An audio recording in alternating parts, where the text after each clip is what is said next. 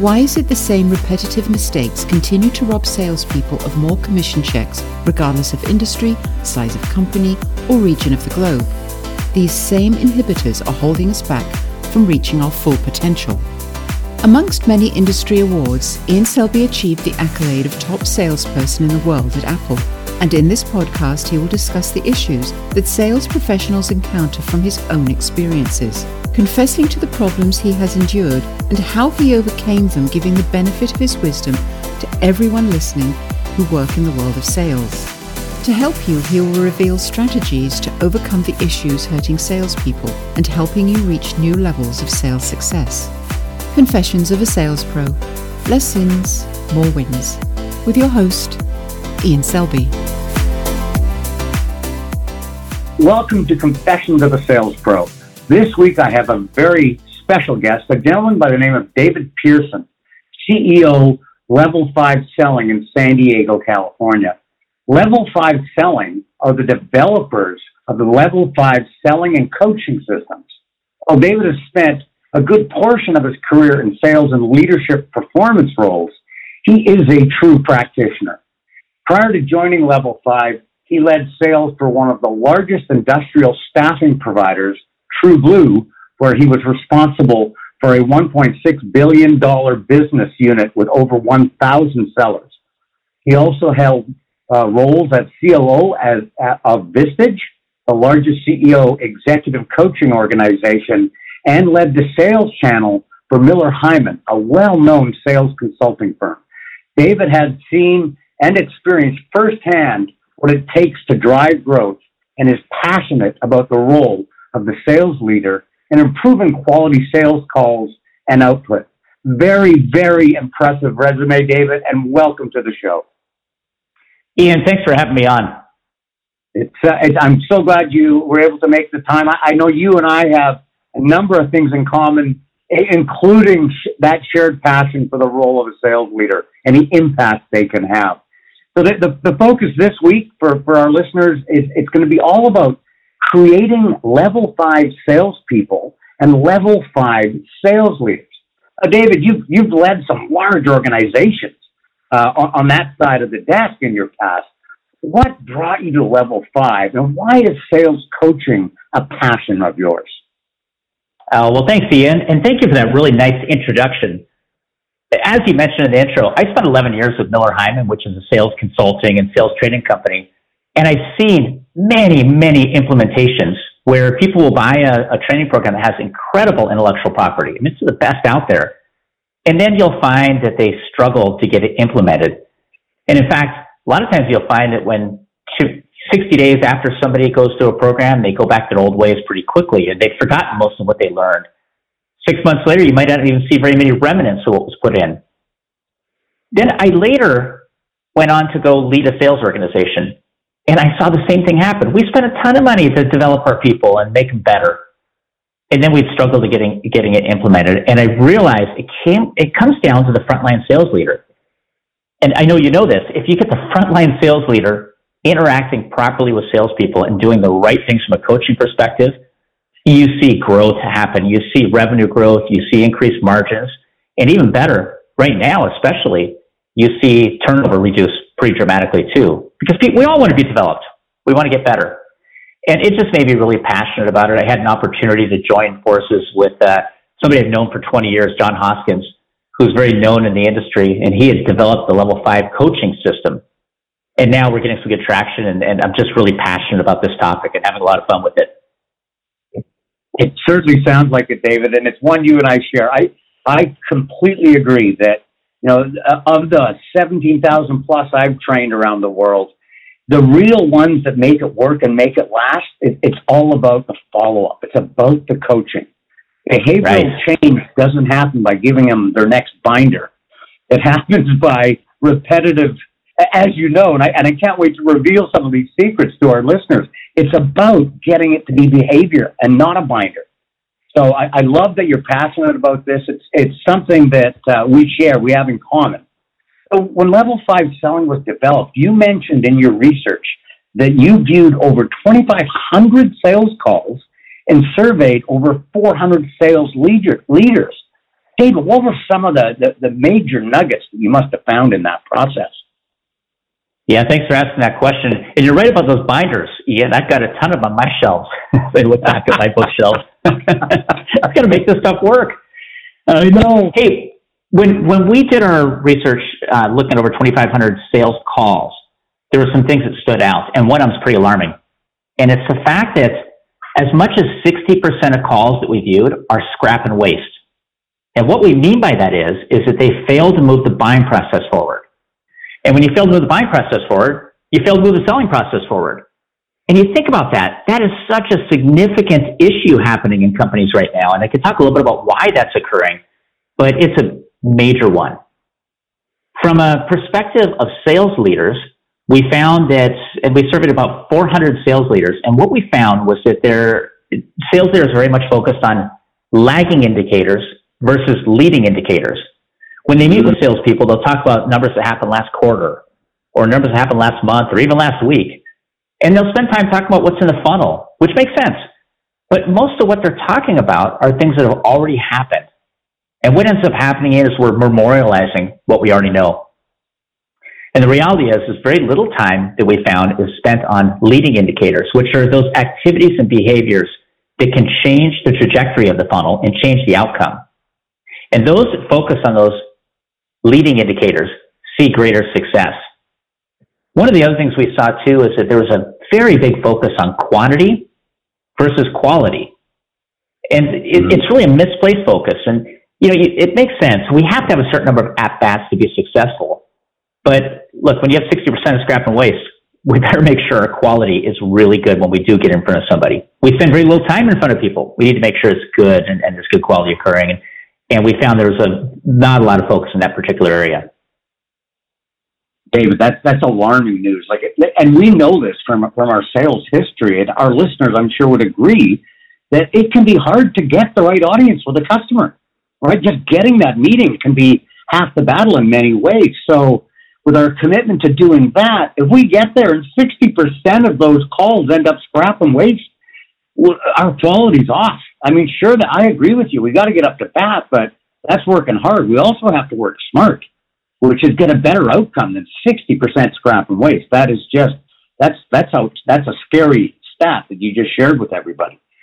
And you look at it today, what are the elements? And this is going to be a jewel for the listener, I can tell. What are the elements of a quality sales call?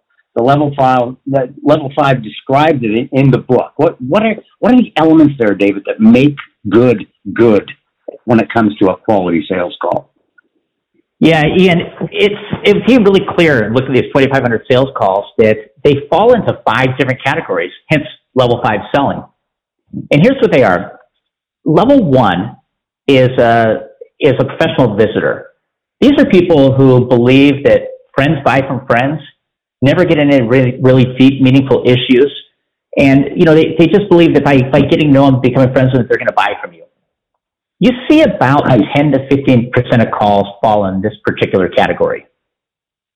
The second level is, and by the way, these are sales calls. I'm not talking about people. I'm talking about an individual sales call. You see, that's a professional visitor sales call. A level 2 is a price seller. And just like it sounds, these are calls where the person will say, hey, what are you paying right now? I can get you a better price. But sometimes it's not that blatant. Sometimes they're actually trying to have a really good sales call. Customer drags them into a price discussion. They don't know how to bring it back to a value discussion. Yes. We find, it's so common. I know you see it, that it's about 10 to 15% of calls that fall in that particular category. Then you get to level 3. And level 3 is a big one. And it's a technical teller. And what we find with a technical teller is these are people that come on the sales call, they'll come in and they'll spend their time telling. Let's talk about all of our product or service or solution. Let me tell you all the great things we do, why we're the best. And they'll do the demo and they'll do a great job at it. But you and I both know that when people are spending most of their time talking and telling, they're not doing a very good job differentiating, and they often create more objections when they do that. There's a large number, I would call this an epidemic, because it's about 40 to 50% of calls that fall in this particular category. It's significant. And it kind of makes sense if you think about it. when we hire people, what do? We spend a ton of time training them about our product, service, and solution. We make sure they know it really well, and they just can't wait to go out and tell people about it. Now, what we found on those first 3 levels is that is where a majority of the scrap and waste happens. When we talk about that 60%, most of it's happening right in there. Now, when you get to level 4, that is the first level of professional selling.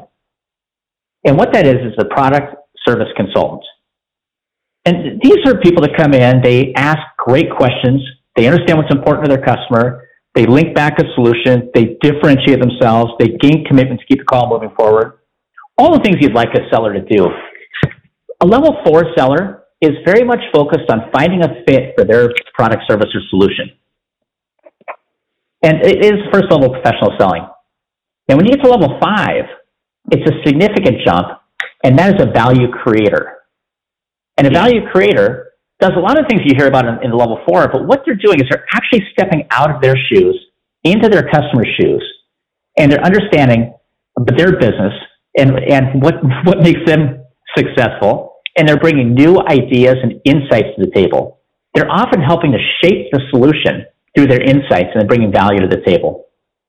And what we find is that those people, when the sales calls happen at level 4 and level 5 level, you have significantly higher average revenue per rep and significantly higher average deal size when you get to those 2 categories.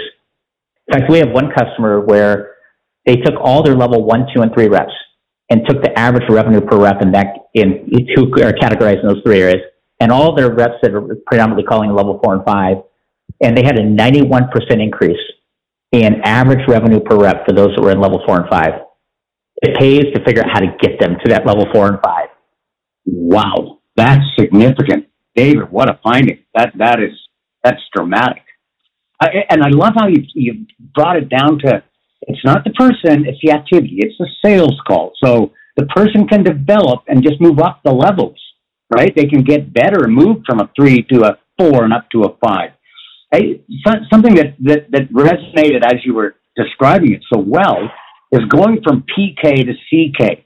PK is the product knowledge. That's probably the level 2, the technical teller or the price sell. It's like PK versus CK, which is customer knowledge. The more you can understand the customer business, the impact your solution will have, now you're playing with the value formula, which is B equals B minus C. Value equals benefit minus cost. Value doesn't equal cost, but if all you're doing is price selling, you know no different. That's such a significant number you found, 91%. Incredible.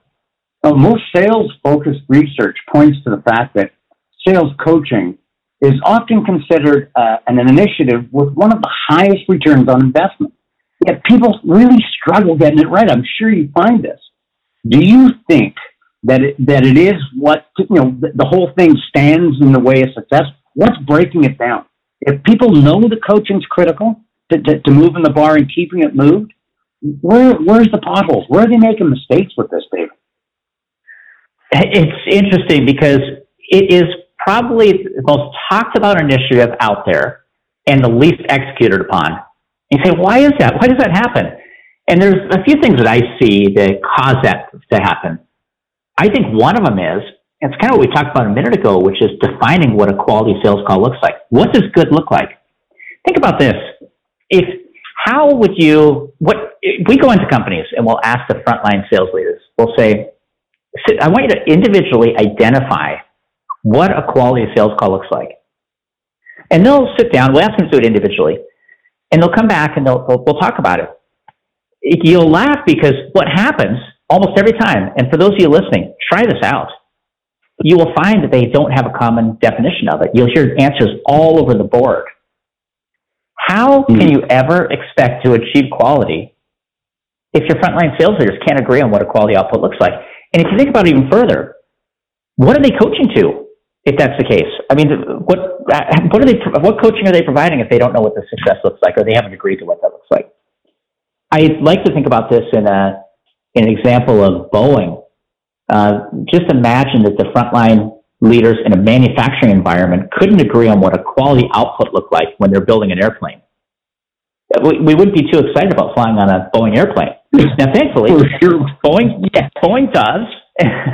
And thankfully, in a manufacturing environment, you have things like Six Sigma and Lean and processes that make sure that there's a very clear agreement on what the process looks like and what success looks like. There's no reason that same type of methodology cannot be applied in the sales function, but you have to have a clear definition of what it looks like. So I think that's one thing that causes clarity to fail. Right. Clarity, you're right. I think another thing that causes them to fail too is you got to break a cycle of reactive coaching. This happens all the time. We find that sales leaders are very reactive in their approach in coaching. So they'll get a call and they'll say, oh yeah, let me provide you all my advice. And they'll give the advice to the salesperson. And the reality is it's not very effective.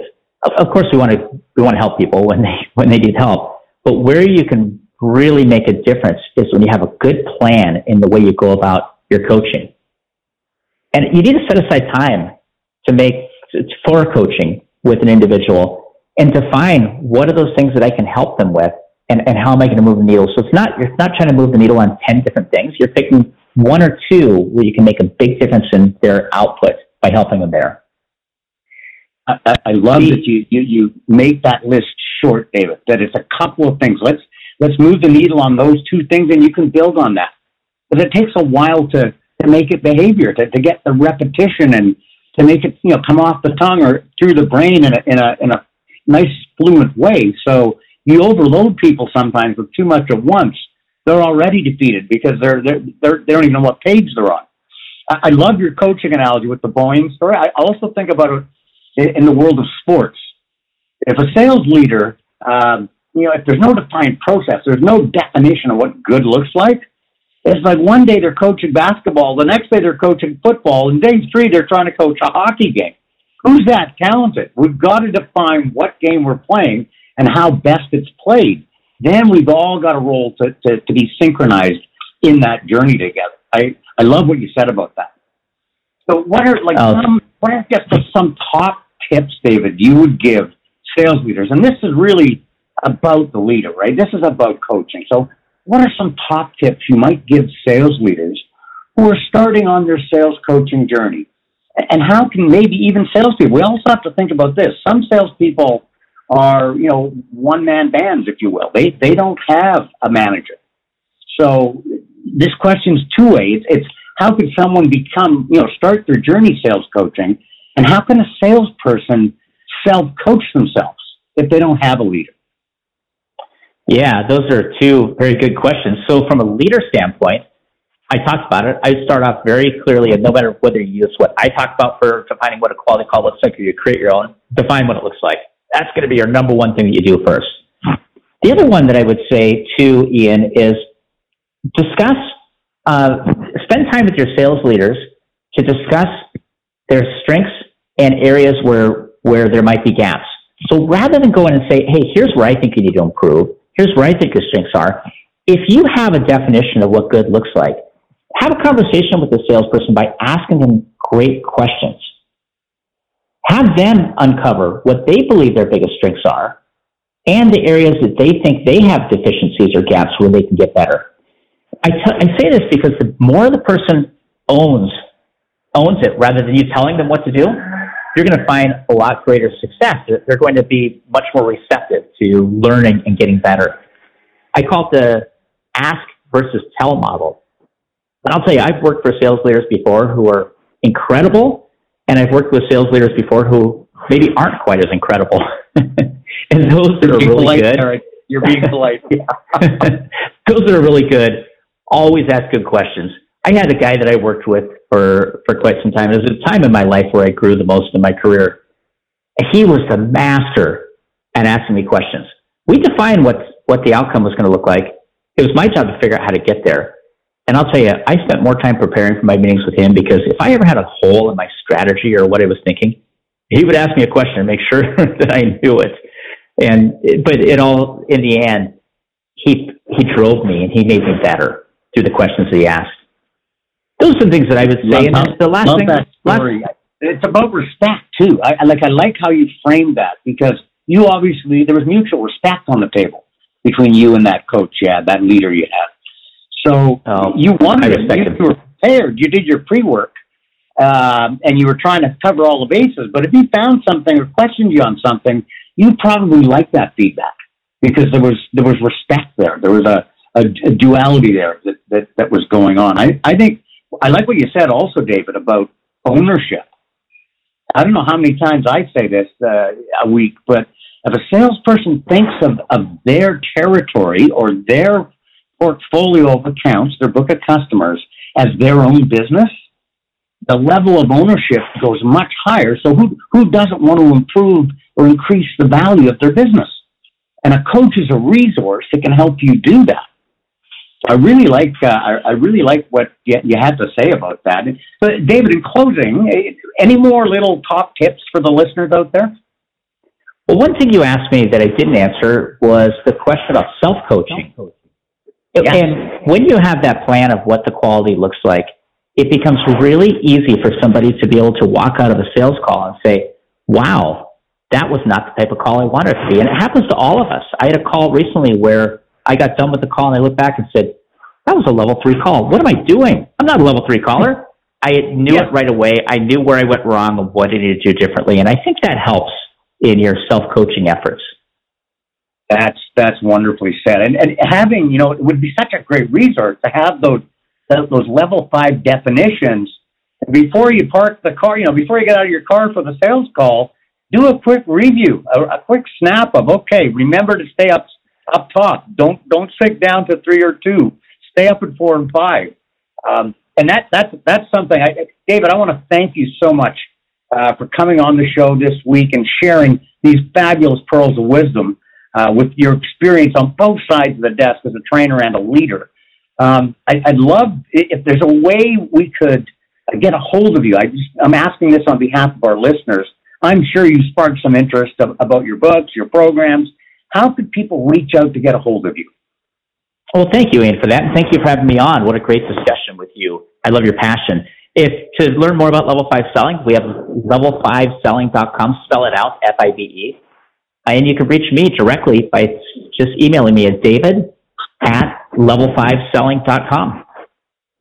That's fantastic. Thanks again, David. Once again, my guest this week is David Pearson, CEO of Level 5 Selling in San Diego, California.